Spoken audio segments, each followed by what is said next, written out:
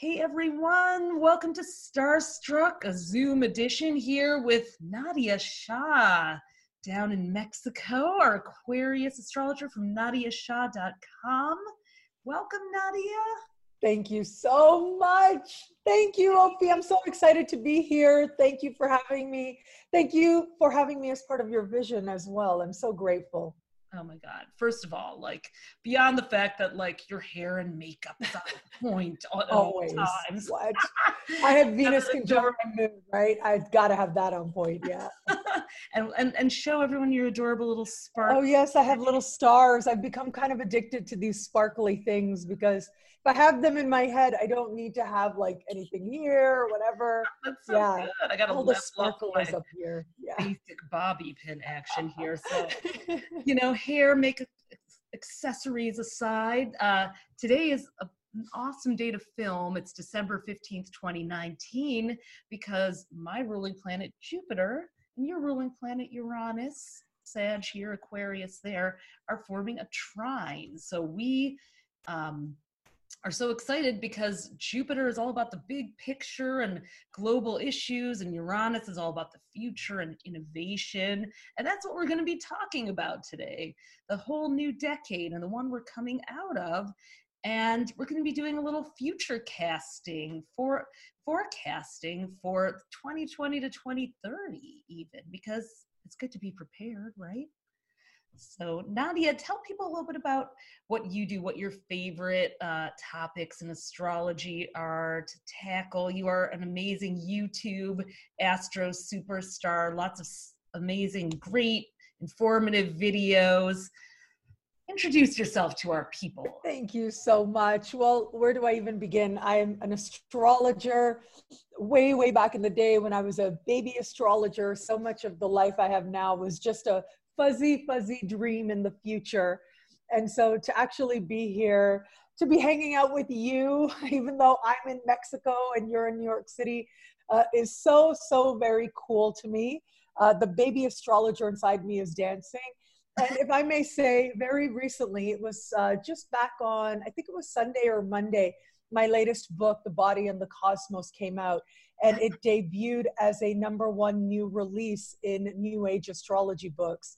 And I cried for 2 days. I kid you not. I cried for 2 days because I thought about that baby astrologer way back in the day where everything was so distant and everything was so fuzzy.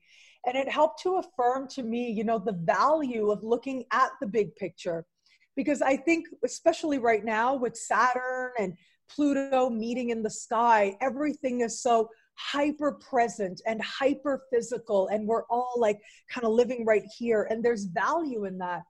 But it is when we're willing to have that healthy detachment that I think the air sign represents and air energy represents. Yes. I think that's really when we remember what matters and what's really important. And it's kind of incredible to be here now, literally and figuratively. But yeah, it's a really great journey, and I'm looking forward to the next, 15 years and what that brings as well. So tell us a little bit about The Body and the Cosmos. Great title. Congratulations. Thank you. Yeah, a copy you want to flash? Or yes, I do. Here it is. Wait, let me see. Bring it on over. So this is The Body and the Cosmos. And it's what I did in this book, because I'm all about Aquarius me, right? I'm all about doing something different. I feel like if I put something out there, if it isn't different, then what's the point? So for example, I've written a book on the nodes, and it's just been kind of sitting there for a few years because I keep asking myself, okay, what is different? What can I add that's unique here? And until I can, I'm not going to put it out. But what makes this book unique is what I did was I took the work of Plato called Timaeus, where he presents a mystical understanding of the creation of the cosmos and how it connects to our physical bodies. And I applied his ideas to an astrological sky. So I sort of explore each and every sign as a part of our physical and spiritual being and what it's meant to teach us about ourselves. And every sign has a meditation as well. So for example, for Leo, the meditation is around heart, right? And listening to your heart and being connected to your heart. And so listening to it is a sort of a spiritual activity, but then physically, Leo as a sign, it speaks to the heart. And so in this way, it's philosophy, it's astrology, but it's meditation as well. And then my next book, which I'm already like, I love it. Where's the Sagittarius in your chart? I know, right? The Sag moon. But this is coming out March 15. This is the tentative cover. This isn't the final cover. It's called Prayers to the Sky. Yes, one of the draft copies. Thank you. But this is Prayers to the Sky, and it's actually, it started out as sort of a love letter to each of the planets, really. And there are prayers in it to each of the planets. Now that I still have a little bit of time before it goes to print, I'm adding meditations to it as well. So it's very much about having that relationship to the sky. So are you going to be recording the meditations? Because you have such a lovely voice. I hope they'll be spoken guided audios. It's amazing you say that, because this book, The Body and the Cosmos, does have guided meditations that are on my website. And the Prayers to the Sky, yeah, it looks like I will record guided meditations as well. It's so much fun to do. Really. I think meditation is so powerful, and we need meditation right now.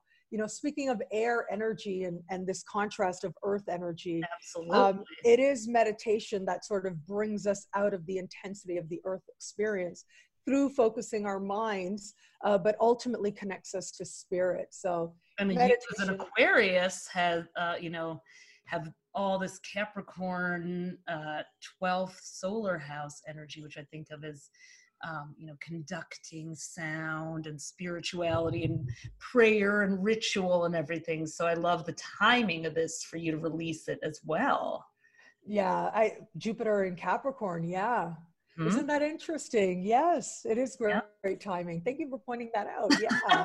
We never look at our own charts as astrologers, so it's like to say, hey, remember, hey, my astro friends remind me of that too. So you just hinted at what we're really talking about here is earth and air. So in this talk, we're going to be discussing some of the longer term influences of the outer planets. Those are the ones that are farther away from the sun and shape generations or historical periods, because they can take 7 to 30 years to pass through a single zodiac sign. So they can take,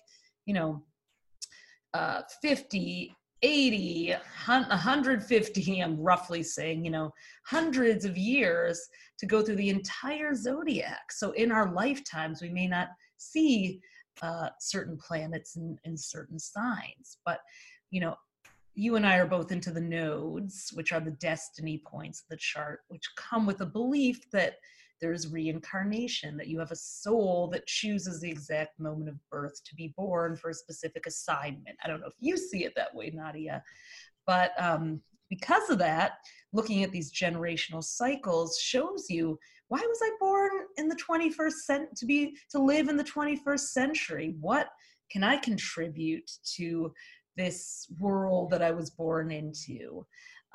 So I thought it would be really interesting to look back at the 2010s to 2020s a little bit, and the ruling elements of fire, earth, air, and water, and then to move into the 2020 to 2030 period, which is the title of this talk, from earth to air, because that's where we're moving from the material and mundane to the ideas and literally going up in the airspace. So I said a mouthful, but Nadia, do you have any initial thoughts about that? So one of the things, as you were sharing, I thought I really love the way that you talked about and described the nodes. And I thought that is actually a lot more of an empowering way to approach your chart, right? Like, of course, I do think that there's one thing for us to have our conscious will, right? What you want, why you want it, how you go about getting it. That's the planets. But I see the nodes as speaking to what is it that the soul promised to do with this lifetime. So what is it that we promised ourselves that we would do? And then it is about the universe or the divine or love and wisdom, as I like to call it, constantly wanting to align you with that. And sometimes that works with what you want and why you want it, but sometimes it's something really, really different. And so the fact that, well, look, first of all, in 2020, the nodes are going to change signs. The North Node is going to go into Gemini. And I think that is going to be a very powerful, albeit it can be subtle, right? But it is going to be a very powerful first little glimpse, first little look. 2020 has lots of first glimpses, lots of first looks. We have got the North Node moving into the sign of Gemini in the spring. We are going to have Saturn in the spring stepping into and then out of the sign of Aquarius. It is going to be the spring of 2020 to watch, because this is where we're going to get our first and initial taste of an energy that we are going to fully immerse ourselves into once we move further into the decade. Yeah. So yeah, like with the transiting nodes, I see them as an expression of our collective will. Like, what is it that on a collective soul level we're desiring to do, we're desiring to go as part of the wisdom. But then there's this whole range in which we're going to express that. And the North Node is where we're going, but the pull of the South Node, I think that is what we've seen most in 2019 in particular, is what we've seen is that pull, the allure, how addictive it is to just go and dive into and dwell in South Node energy. Which So is the past, the familiar, kind of the thing you're, if not moving away from, that you've already mastered. We've already mastered. So the South Node that's transiting or traveling at the moment, that we're moving through in our zodiac journey at this moment, and as we enter 2020, until for most of the first half, is in Capricorn. And we're moving toward Cancer North Node collectively. So, that's very earthy, and it's with Saturn and Pluto and Jupiter now. So there's all this Capricorn pull to achieve, to establish, to own, to take authority, to tradition. It's a very traditional energy. And I'm thinking about the fact that, astrologers like to say that, oh, the South Node is so bad and good things don't happen when your South Node is that. Look, here's the thing. Both Trump and Boris Johnson in the UK have been elected to office with powerful conjunctions taking place to their South Nodes. Yeah. And I think that speaks something to what they're presenting, what they're putting out there, because it is sort of, on some level, a message that is more connected to the way things were and the lure of that. And I think that collectively we have been feeling that as well. But then you look at what's coming up, not only in terms of the North Node in Gemini, because I see Gemini energy as very, very present. And it's also very much about ideas. It's a very spontaneous energy. But you think about Aquarius, I mean, that is a dramatic shift of energy that we have coming up for us very, very soon, where we move out of the mundane, we start moving away from these, sort of South Node allure pulls, and we start looking at the future, we start looking at the collective. But it's also, the interesting thing about Aquarian energy and the age of Aquarius, right, which we sort of started... Supposedly, I mean, look, they say that a couple of things come to mind with the age of Aquarius. One is that there are people who believe we started transitioning into the age of Aquarius with the discovery of Uranus in the late 1700s. And it is going to be as Pluto steps into the sign of Aquarius that we will then fully be immersed. It's like the age of Aquarius on steroids. And let's give some dates for people. I want to give a little context. So in our, I have my bookmark here. In the Astro Twins 2020 horoscope, which you're seeing probably backwards on my camera. No, I can see it. Great. It looks wonderful. Which many people are receiving as a gift with their Starstruck ticket. Oh, wow. We have a whole thing about 2020 to 2030 and the trends, forecasts for the new decade. So, we have Pluto, the transformer in Capricorn until 2024, which is Earth, and then Uranus in Taurus, which is also Earth. Uranus, the planet of innovation, in Taurus, which is a sign of tradition and security. It's in its fall there, its most uncomfortable position. But the first half of the new decade is dominated by some Earth sign energy. We're calling it the extraterrestrial era. I first called it the terrestrial era, but I Uranus. get it. It's like extra mundane. Yeah, I love it. I love it. Mm-hmm. So, we're going to be looking at a lot of issues around ownership and land and money and earthy, tangible things. And then we move into the age of air in the second half when Pluto goes into Aquarius, which is air. So that's where we collectively transform. And then Uranus, our innovation station, will go into Gemini 2026 to 2033. Pluto's in Aquarius 2024 to 2044. So we got a long run of 20 years. Yeah.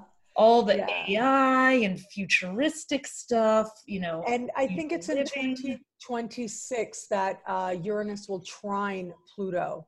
Yes. And if I remember correctly, it's just the one trine that they get before they separate. November, December 2026. And a trine, which is what we're experiencing between Jupiter and Uranus today, a trine creates ease and flow. So when two planets trine, they're going to combine their superpowers at warp speed. Maybe that's good, maybe that's bad. We don't know. So we'll touch on that.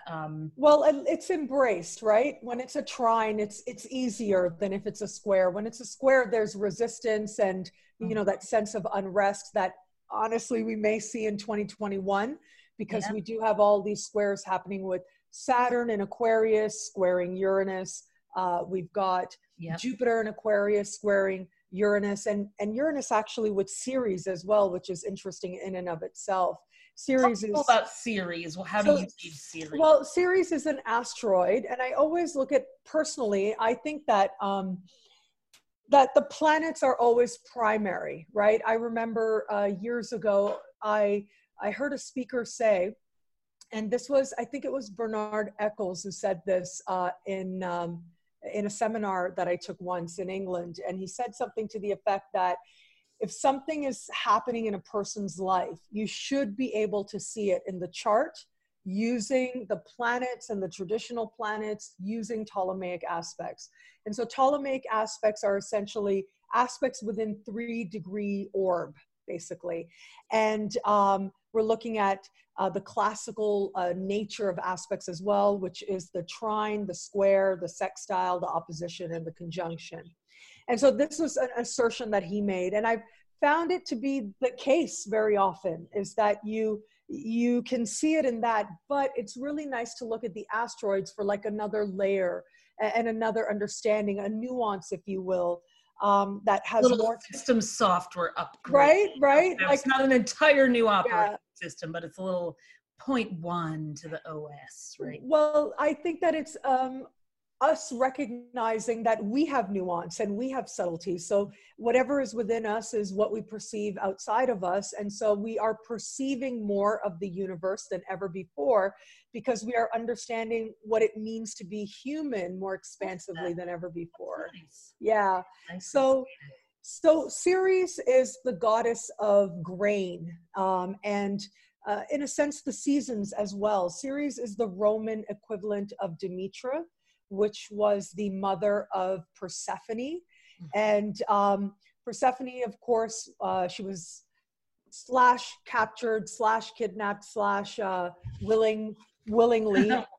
Jury's still out on that myth. Right, exactly. But she got down there somewhere to the underworld. Right, somehow, some way. And her mom really mourned, and then came fall, and then came winter, because her mom, Ceres /Demetra, was responsible for the seasons. And responsible for life, really, for fertility of the earth. And so then the gods sort of struck a bargain with Hades and said, hey, let's share Persephone so that we can at least have some grains for the people. So there's something to worship us, basically. That's the synopsis of it. And so what I found with Ceres is that it speaks very powerfully to our relationship to the earth and to land. It speaks, of course, to seasons, right, mythologically. And it also speaks to grains and agriculture and how it is we understand our relationship to where our food comes from and how we harvest that food in particular. And so big changes, big innovations coming in that regard. And there, maybe some mixed feelings on that. And I think a part of also, because Ceres has to do with the seasons, I'm so sorry to say, I hate, saying things that are not necessarily positive, but, it's a part of life. It's a part of the world that we've created. And as something that I've actually been meditating on under this, Saturn-Pluto conjunction, that, things aren't always ideal, but it is what we do with it that ultimately can move us forward, as I like to call, towards greater love and greater wisdom, towards embodying the best that we can be. And so, yeah, extreme weather, right? It's kind of like 1 + 1 = 2. And we've already started to see this extreme weather at the eclipse that is coming up in January. Cancer. It isn't Cancer eclipse. Like, it's not just about the conjunction of Pluto and Saturn, but Mercury, the Sun, Ceres, all of these planets are together very tightly. So I do think that it is going to be the sense of what is happening with the earth, what is happening with the climate, what is happening with our food, that is going to be part of what ultimately really awakens the Aquarian energy early in the decade. And the Aquarian energy is that of the people. Yeah. And my understanding. And robots. Yeah. Yes. Right. Aquarius. Aquarius is such an interesting planet because it rules technology and AI and bots, but also communal, efforts by the people. So it's almost contradictory in some ways. And it's also, it's also hyper individuality, right? Yeah. It's hyper individual. It is one that is very much about, as they say, to use the cliche, goes by the beat of your own drum, right? And so if we've got all these people kind of going by the beat of their own drum, then how is it that we connect as a collective? And I think that is a very interesting contrast. And it was actually Carl Jung who explored this in an essay he wrote called Eon. And in this essay, he talks about how people are talking about the age of Aquarius like it's going to be some sort of a utopia of unity. But if you look at the glyph of Aquarius, I know, right? Yeah. Right? Yeah. Well, with the glyph of Aquarius, much like the glyph of Pisces, you see a very strong 2 different streams going, right? Yes. The glyph of Pisces, it's like reflecting each other, but it's connected. It is the glyph of Aquarius that's 2 waves, and they're not even connecting. They're mirroring each other, but they're not connecting. And so I think this is also why, the United States has an Aquarius moon. And so you see like these very 2 divided and individualistic. Yeah, like you see these 2 very distinct cultures and philosophies. And, they sort of go back and forth between, who's going to have power at what given time. But highly valuing freedom, right? That is one of the highest values. And I think one of the highest gifts that the American philosophy has given to the world. It has to do with this idea of how freedom is so essential to what it means to be human. You read the Constitution, and I just read it not too long ago. I think I was in university, so it was a little bit of a while ago.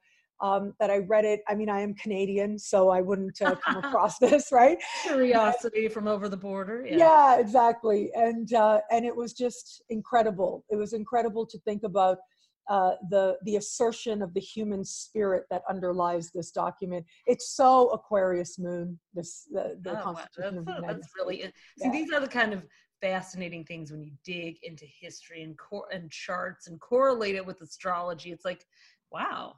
And then you start to go like, you can't make this stuff up, can you? It's too uncanny. Well, we did some future casting in the book about what Pluto in Aquarius could be, and some of the things we came up with were, air quality and airspace rights becoming the new real estate. Where, Pluto in Capricorn, which is 2008 to 2024, is real estate on land. And I mean, And we've had Neptune and Pisces the whole time, which is bringing the seas rising. And I mean, how much property has been affected, talk about extreme weather, by hurricanes and tsunamis and what have you. So we've had, to go up a lot, and I think we're going to more. I mean, obviously space travel, wind power, maybe communal living, virtual schools and universities, reforming the voting system, possibly more political uprisings or protests against oppressive social policies. That's one of those waves in governments. So, and when Saturn's there too, like in the first couple of years of the decade, we're going to have till 2023, really, tension between big government and the sort of power to the people. Those two Aquarian waves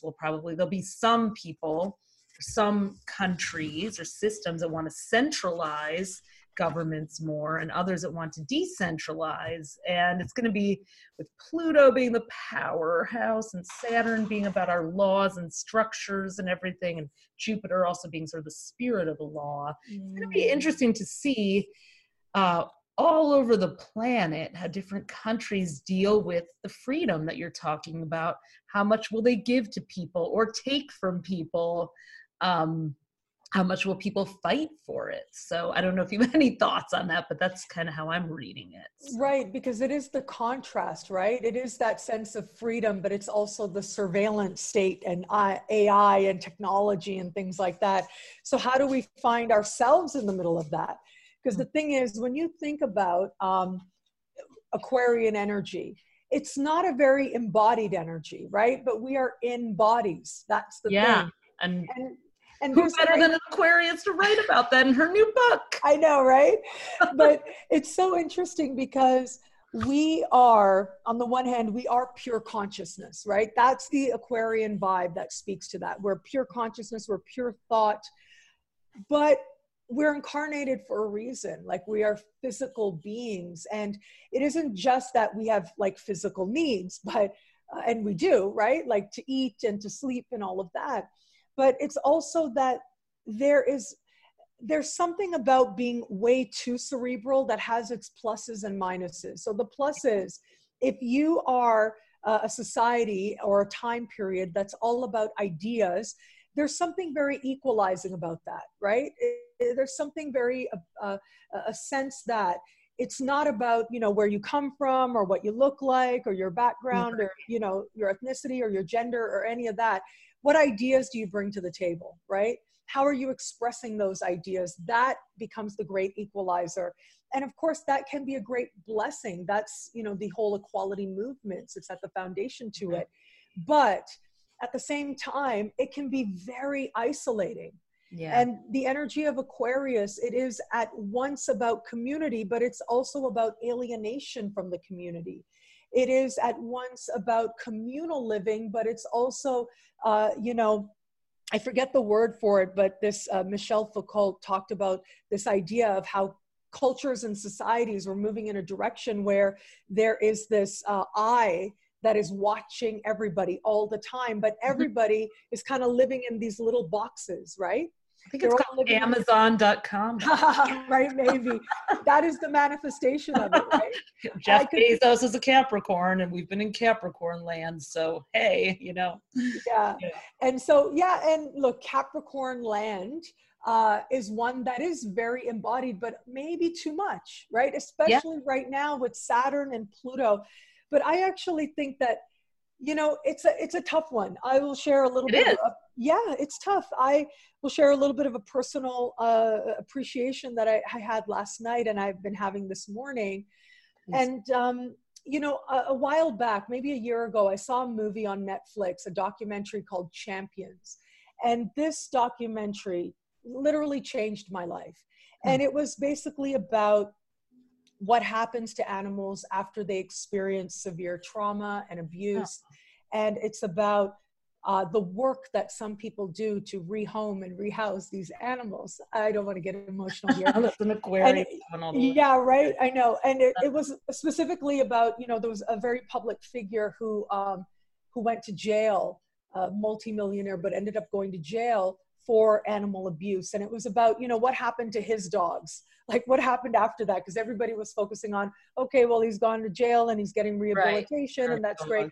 But what about, you know, these dogs and the trauma that they are left with and what happened to them?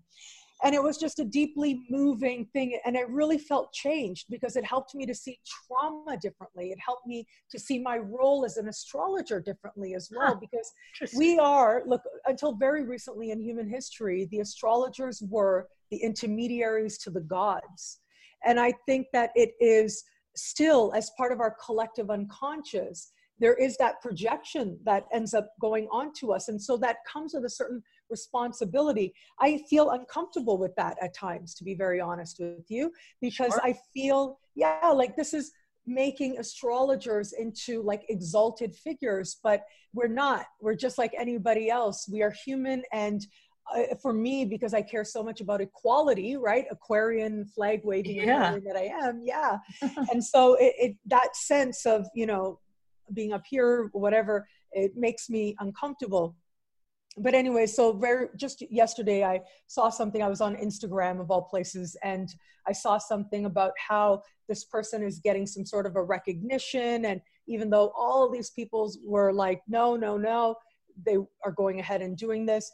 And I cried. Like I just cried and cried and cried. And it was very hard for me to understand or to appreciate. And then I realized, like when I got up this morning, I realized that it is as a result of seeing these examples, right, of hyper separation, but not separation on a level of mind, this idea of hyper physicality, because physically we are considered to be more powerful, more cunning or whatever than animals. So we have that sort of exalted status, and how we use it, we can use it in ways that do perpetuate the trauma that we've experienced, right?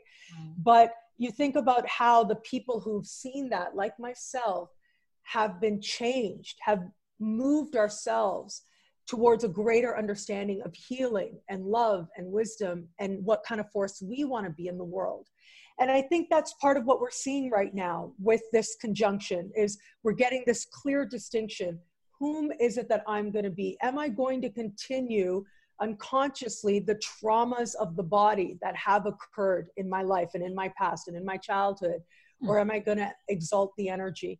And so with this move of moving towards air, it becomes about exalting the energy, right? It becomes about raising the energy. If you think about air, air is mind. Yeah, the earth is like important. We need it as our foundation and our base, but we're not meant to get stuck there. It's like exactly, we have this solid ground. We've been looking at our values, what we believe and don't believe, how we treat other members of the earth, whether animals or people. Now, I love what you're saying, exalt it and raise it up. I think astrologers, just to the point of what you said about being uncomfortable, we're kind of like the what do you call it? Those like couplers that you put like to connect to things, like we're the radio towers bringing down the signals from the sky, from the air to the earth, to the people on the planet. So we know we usually go the other way, bring it from the air and bring it down to the earth. So now we're being asked to go back up there. So please go on with what you were going to say about that. So it is air energy that is not only the great equalizer, but if you think about like the chakras, for those people who are familiar with the energy centers of the body, it is the lower chakras that connect us to the earth, right? They connect us to our physicalness. But the energy, what's called Kundalini energy, it has to rise through our heart, right? The center of love in our body, in order to come to the higher chakras, which are chakras of communication. That's air, right? Chakras of thought. That's air. And so it is the pain and the traumas we've had, the past and our link to the past, that is held in the lower chakras, that is held in the physical self. But it is that air energy that raises the Kundalini, and it's our intention that allows it to raise. And you know, what's interesting is this is how therapy works. This is why therapy is a hugely transformative thing in the lives of millions of people. Because what you do is you take what you have felt and what you have experienced, the lower chakras, you raise it to the intellect, you give it voice, and then it comes back around, because it's a cycle, but it's different when it comes back around. You understand it differently, and it changes the way that you feel, the way that you move through the earth, the way that you are in your own body. It Making me changes when think you of do the something psychological work. here. Sorry? You're making me think of something interesting in relation to Yeah. the order of the zodiac signs with this, because I love what you're saying, that from the lower chakras of earth to the high chakras, but then we have all this in between. Mm-hmm.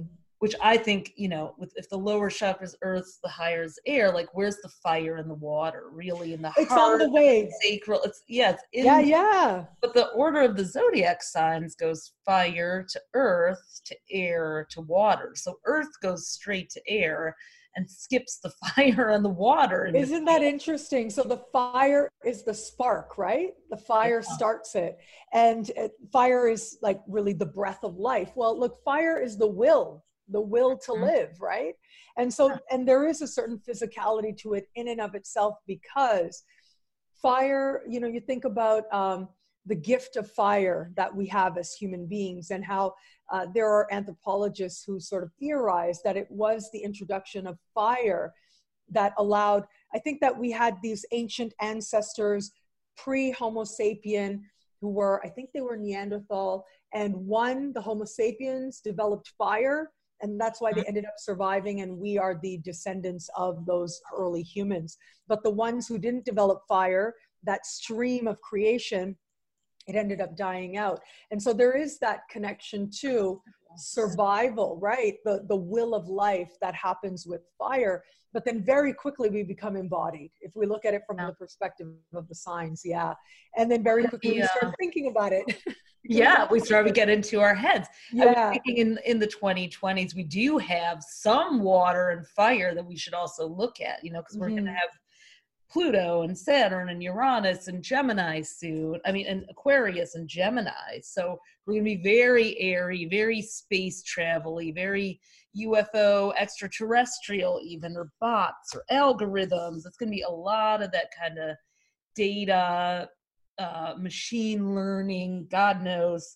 I've shared in a couple other Starstruck videos that I live with 4 3D printers. My Taurus husband is a product developer and has four and counting 3D printers. Some are taller than I am, in our garage, making stuff all day. So, how lucky are you? It's very interesting. You're going to be able to, they're already printing food and everything. So the technology of air is going to merge with the earth and the body's needs as well. But let's look at Neptune, because Neptune is kind of, as always, and then later Saturn, but Neptune is our wild card. It's in Pisces, it's home sign until 2025, 24, 25, back and forth. But that's all water. Neptune is the water, the god of the sea, the compassion, the flow, where we remember our hearts and our souls. And 2025 to 39, Neptune, the water god, is going to go into Aries, the sign of fire. So we're going to have that countering, maybe, or set against the same backdrop, sharing the sky with Uranus and Pluto and heady air signs. And then we'll have Saturn 2025 and 2026. We're going to have conjunctions or meetups of Saturn, which makes things tangible, and Neptune, which dissolves those boundaries that Saturn tries to put up, in conjuncting in Aries. So Aries and Pisces, I think I have to double check on that, but they are Aries. I think it's all Aries. Yes, if I remember correctly. It is. I remember checking on that while researching this. So it's going to be, the last time it was there was 1861 to 75. Neptune was in Aries. So, wow.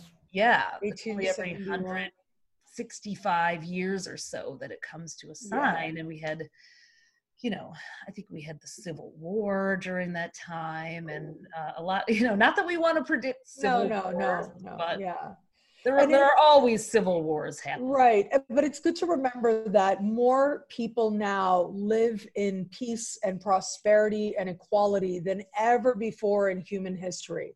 A higher percentage of people by far than ever before in human history. So it's good to remember we're going in the right direction, you know, and this is part of it. You know, like I said, it's hard in a sense to look at what it is that feels painful, but it can form the foundation to truly remarkable and wonderful change and self-discovery and being a real force in the world for good.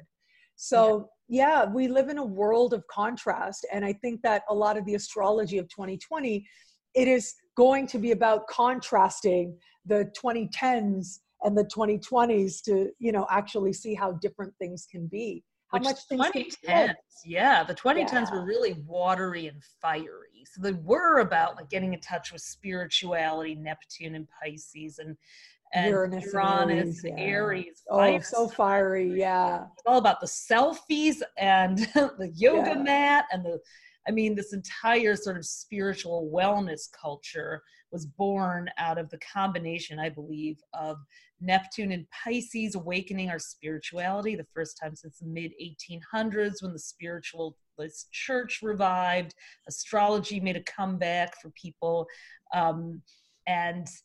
and then, you know, Uranus in Aries, a sign of the self, giving us a technology to share our ideas, even take a selfie of the green juice in the yoga class and you know, it's like literally the documentation of that spiritual awakening through technology. Uranus. That is a great way to put it. Wow, I love that. Yeah. It's just fun to connect the dots. Isn't it? Yeah. But we've had a decade of that. Yeah, right. And it's so great that we all do it in our own unique ways. You know, I absolutely love that. Yeah. But I love that you mentioned how Neptune is still going to be in Pisces at the, you know, the early stages. And I'm thinking about how the last time Neptune was in Pisces, we had the whole theosophy movement, right? Yes. That was, and the suffragette movement and all of that. But then ultimately all of that gave way to really big changes on a lot of fronts, and a more, you know, to go back to the word embodied, a much more embodied experience at the same time. Yeah. And also an experience where more and more people wanted self-determination, right? They wanted that ability to be able to self-determine. And I was thinking about how it was with Neptune and Pisces that slavery in the United States came to an end. That slavery based on race throughout most of the world came to an end at that time. Yeah. And it was with Neptune and Aries that it was like, you know, no, I'm going to embody this, right? Yeah, it's not enough. Right. It's not enough for it just to be a document. You know, I think about how there's this phrase that Marianne Williamson uses, which is, you know, love is fierce, right? Love doesn't just, you know, sit down and say, oh yeah, that's okay. Whatever's happening is happening. No, love says, hey, this is right. This is not right. This is, you know, where I have power. This is how I'm going to own my power, how I'm going to take action. And action is an active principle. It is one that is very much hand in hand with spirituality, ultimately. Yeah.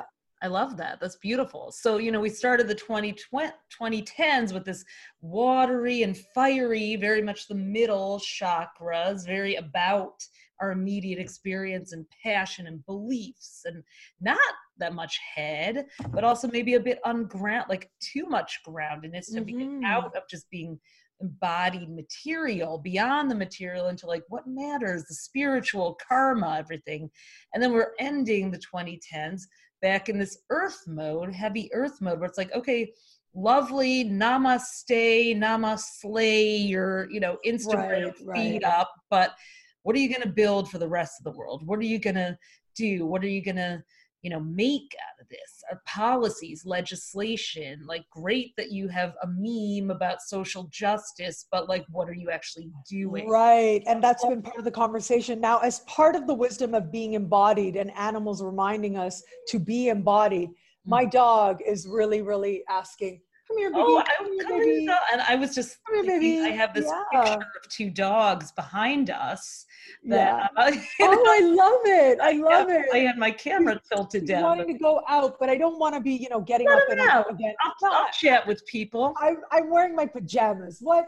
Come here, baby. Come here. Come here, Well, Biggie. listen, you know, You wait, okay, Biggie? You can wait. well, if Okay. you Thank can't, then you you. I can love turn off your you. camera and I'll chat him up while you open the door because, Yeah, it's so our sad. animals, speaking of being embodied, right? They don't wait. Okay, When they just have to give me go, they one. have to Let go. me go let him out. But then You go that let him means out. I'm going to have to get up again to let him in. So just That's audience, keep fine. that in mind. I'll be right. Keep it I'm in here. mind. Yes, please do chat. Say something brilliant because you are so brilliant. I'm going to go back to Uranus and Gemini, even though we'd love to see your pajamas. That's the secret astrologers, who go and YouTube astrologers keep from you. We're only dressed from the waist up. The rest is pajamas and elastic waistbands. So let's. Oh, that was so fast. It's right there, right? The door to the Oh, balcony. perfect. Biggie. I appreciate you so much. Yeah, he'll bark when he's ready to come back in. We But I incorporate pets into our live streams. know, We right? are all about the animals. I didn't even have to say anything except for talk about the fashion statements from the waist down of astrologers. So, oh my God, that's so true. You know, like everything just out of camera is pajamas, right. always. Fleece, Like elastic, microfiber, check.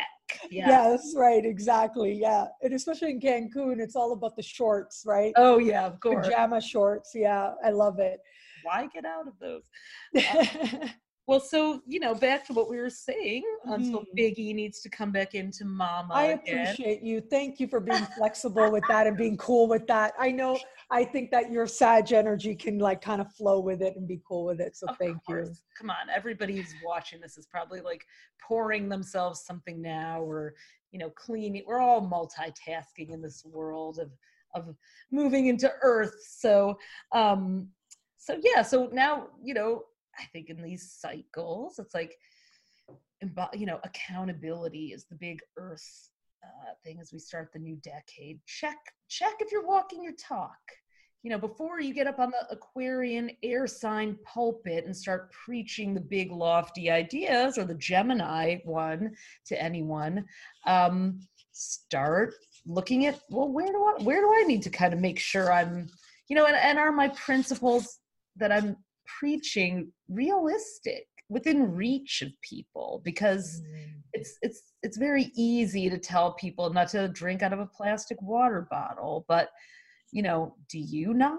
I don't know, so like we can't all be Greta Thunberg and taking boats across the Atlantic, although it's amazing that she as a Capricorn is demonstrating that. But like, that's a great high lofty ideal for some, but what's within our reach? What can we do today? So that's what I'm looking at for the Earth portion of the decade, which is really the first half of the decade is kind of earthy, and then we move more air, and then increasingly it's a movement, right? It's not like you turn on a switch and all, just like moving into the age of Aquarius. It's not like one day you're in the age of Pisces and then boom, you're in the age of Aquarius.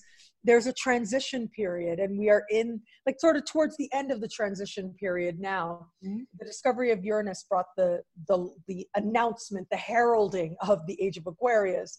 But it is going to be with, by the time we get towards the end of the decade, when all the energy becomes fire and air and mind and passion and self and, freedom, when all of that comes together, that is really when I think the world will look very different. I think that, like we have really no idea what it means to be in the information age. It's kind of like we are at the very infancy of the information age. Absolutely. And of course, we don't want to approach the future with fear. That's not good. It's not good to have fear. And to be open and to know that wherever we are, there'll still be, great happiness and fulfillment and all of that. One great thing about Aquarian energy is it does honor the self, right? Like I said, personal freedom means you get to be yourself, like unapologetically you. And that is really one of the great privileges when you look at some other places in the world. That is such a great privilege that I think we take for granted sometimes, but it's also a right. We understand it as what it means to be fundamentally human is to fundamentally be yourself, your most authentic self in the world. And to be able to do that is just so wonderful. And hopefully more and more people will be able to do that. Well, as technology is adopted all over the world, it's going to be irrepressible. We've been calling it the decade of disruption because Wow, that's a great way to put it. Yeah. yeah, because life as we know it is definitely going to be changed by all this air energy. And, you know, I do expect there will be more sort of, as we're already seeing, a trend toward nationalism in some places and more attempts to suppress and systematize and organize people against the tension of people wanting individual rights and freedom. I think really that's going to be worked out through not necessarily the most easy and smooth means until we really get it right. We're going to be trying to get that one right, especially with, are there enough resources for people on this planet? What's happening with the weather patterns? Like you said, the extreme weather, people needing to migrate, move to different areas. Some areas may become uninhabitable. Me and my having issues with multi-syllabic words today.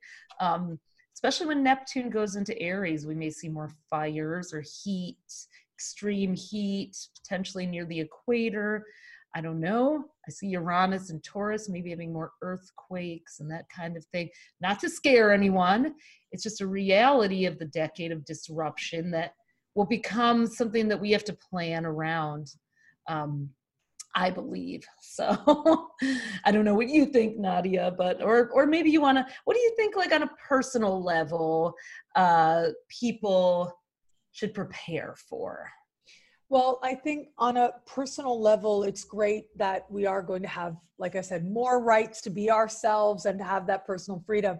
But that doesn't mean we get to have it anonymously, right? Mm. And so we have to, as part of that, be willing to be seen. And there's one way of being seen as who you are. There's another way of being seen as surveillance, right? And I think that we are already seeing it. It's already a part of it. I mean, I know like a while back, there was this, you know, what will I look like when I'm old kind of contrast app, Yeah. right? And all these people, yeah, and all these people started posting like, oh, this is, you know, to get your, you know, data and all of that. And I was thinking, my data is already out there. Like, me too. I'm like, what do you need to know about me? I know, That's like, not on the internet. Not everybody would agree with that, but public. right. Yeah. Of course. Yeah. But it's kind of like, I mean, really, we turn over so much of ourselves, and there's advantages to that. That's why we do it. We gain advantage. We gain connection with other people. We get access to these, you know, services that don't on the surface cost us anything.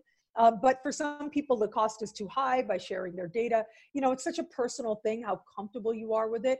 And I do think that we're going to see people who go off the grid, you know, so to say. Oh, totally. Yeah, we'll see a lot more of those people actually. The survivalists. Yeah, right. Because it's that hyper individuality of the Aquarian energy that speaks to that.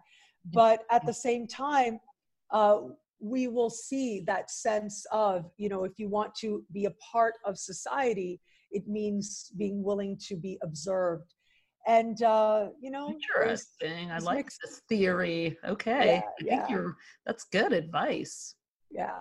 But, you know, it's do the right thing, right? You try your best to do the right thing. I'm very aware of the fact as well, like I'm hoping with the age of Aquarius, it does mean, you know, greater protections for astrologers because we have historically been persecuted.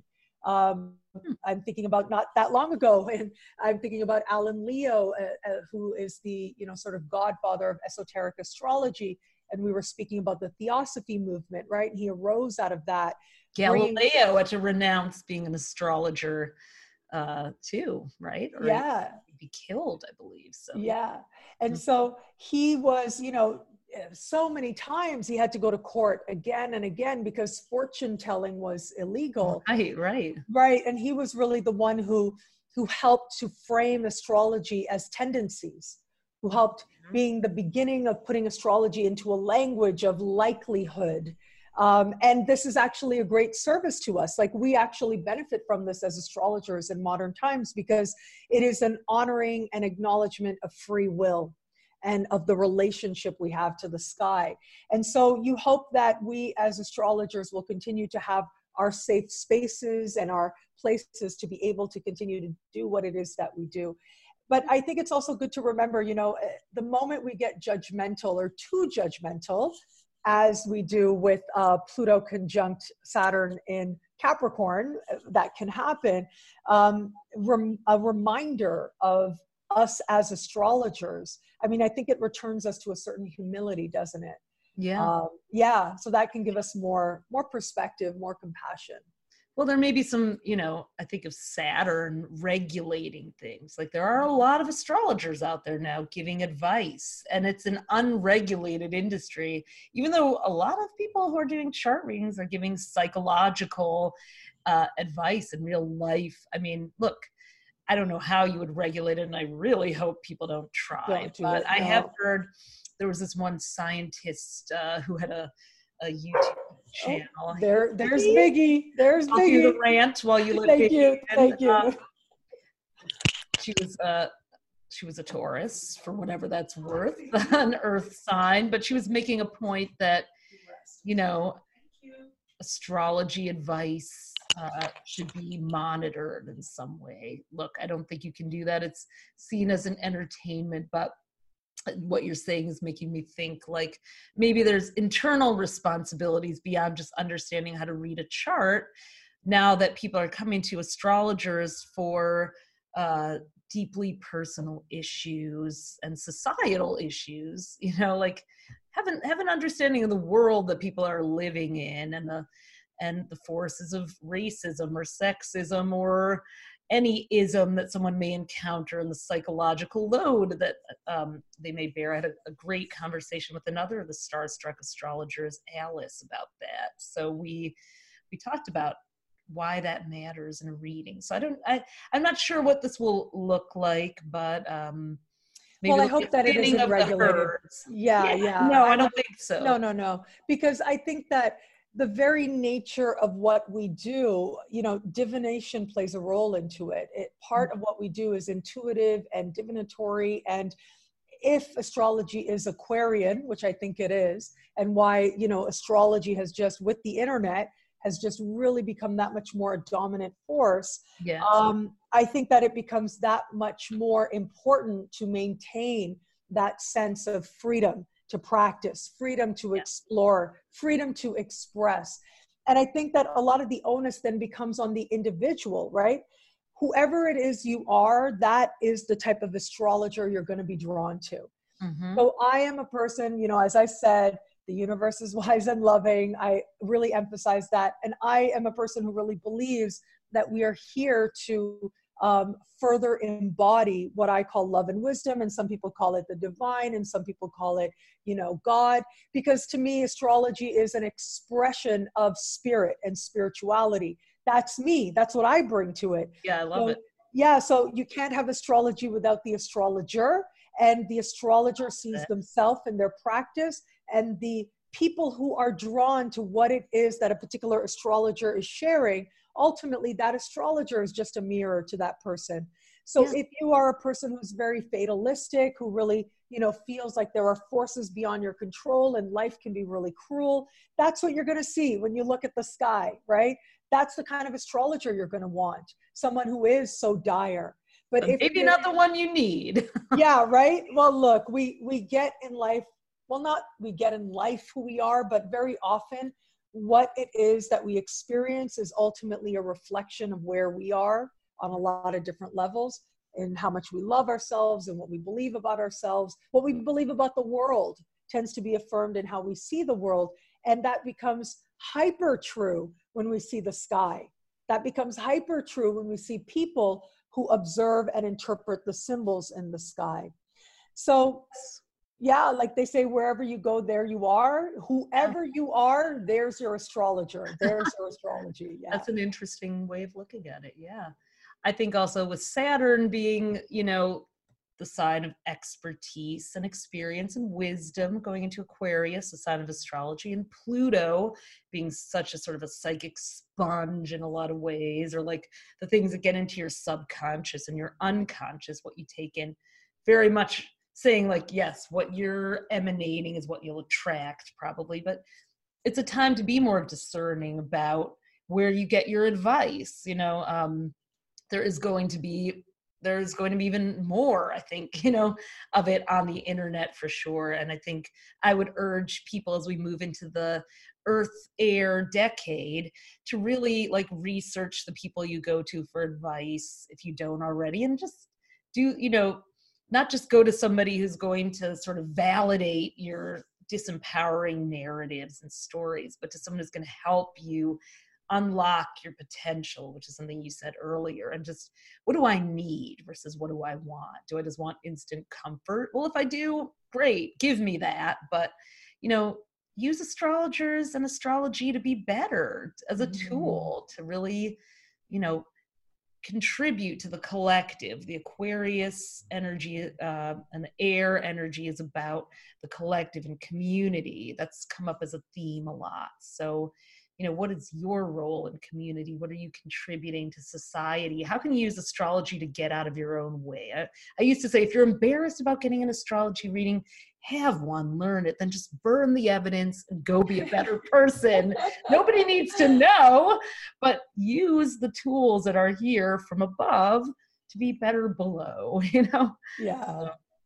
Yeah, well, this has been so fascinating. Is there anything else you want to say to people about the decade ahead, or anything else you want to share about what you're doing? I mean, lots to say, but yeah. Yes, exactly. We could, you know, keep talking for the rest of the afternoon and into the night, because it really is so fascinating. Yeah. I love it. I love it. But, you know, what I would say is there is the promise of freedom and the promise of being authentically and unapologetically you for more people in more places in the world than ever before.